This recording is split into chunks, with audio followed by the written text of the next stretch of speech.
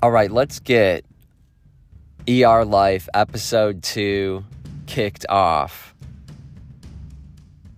Let's start by discussing ATP. That's adenosine triphosphate. And just as we began our discussion of ketamine and classical psychedelics like psilocybin and LSD with a brief run through of their chemistry, that their SAR, their structure-activity relationships, we'll do the same right here with ATP. So as the name implies, we've got triphosphate. What that means is we've got 3 phosphoryl groups in a series, one after another, in ATP. The bonds linking each phosphoryl group, that could be considered a high-energy bond.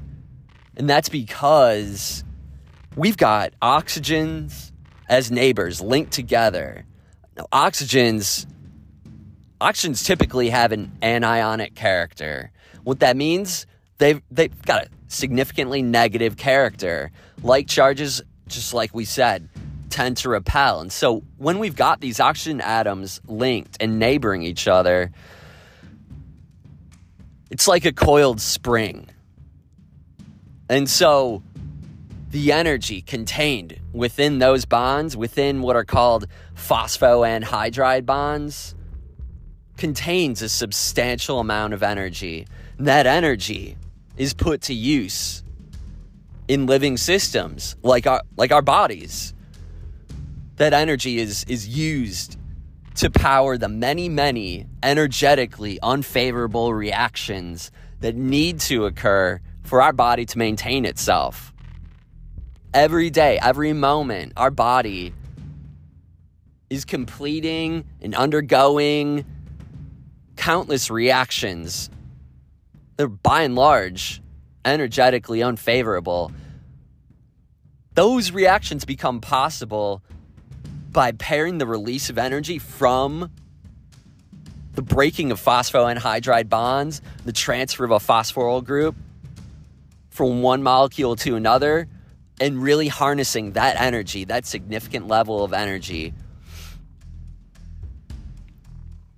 Enzymes often act just like chaperones, where they will ensure that phosphoanhydride bond is cleaved in the right time, in the right place, such that that energy is then harnessed. It's put to good use. And so in our brains, where that's happening in neurons, outside neurons, pretty much all over the place. Just judging by the considerable number of ATP each minor event requires, and we'll get into the specifics on that in just a moment. But so, in general, ATP is used for what's called membrane repolarization.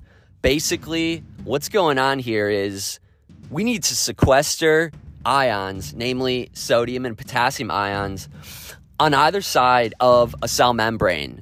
And so when we sequester those ions on one side of a membrane, and then in a very controlled fashion, we can release the flow, essentially open up the floodgates and allow the ions to redistribute themselves.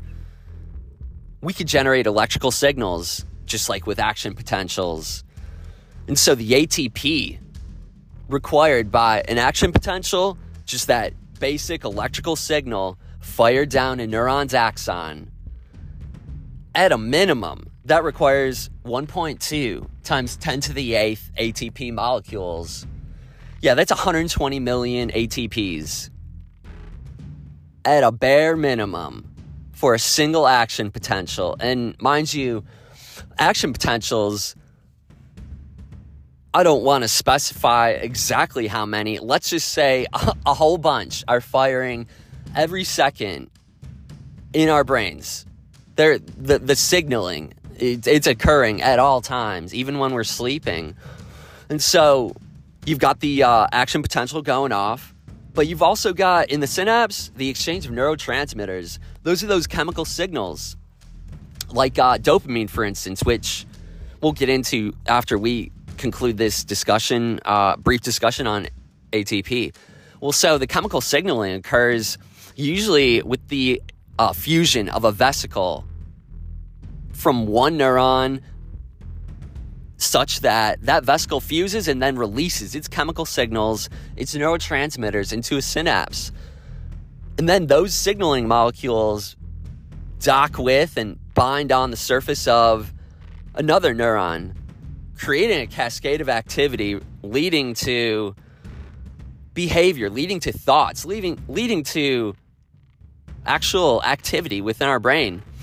But so a single vesicle, that's going to require at a minimum 164,000 ATPs, or 1.64 times 10 to the fifth. Really just reading the literature on this, which, breaking news, we've got a WordPress website where I will be posting all the citations. I'll be posting a webpage for each episode. So the literature I'm referring to right here, yeah, that'll be freely available on the webpage, which still got to kind of dot the I's, cross the T's on that thing and actually formally launch it. But this literature, reading it, internalizing it, really called to mind the saying of, just like there are as many grains of sand on all the beaches on Earth, there are as many stars in the universe. Well, really, we don't need to look to the heavens. We don't need to look to the stars to appreciate incomprehensible numbers. Those numbers of incomprehensible size, yeah, they're occurring and they're going on, and they're pertinent and relevant to the activities that power our physiology, that give us the ability to think a thought and the ability to, heck, carry on the legacy of Socrates and examine the unexamined. Really pop the hood and think about what exactly is going on in our bodies to allow us to be alive. You could say all the grains of sand on all the beaches on Earth, all the stars in the universe.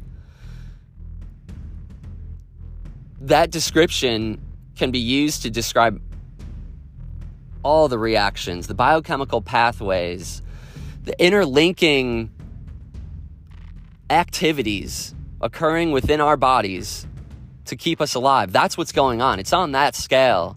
So really, we can look inwards. We can look internally at the universe within, really. And we'll find ourselves in awe. So next up, let's get into dopamine.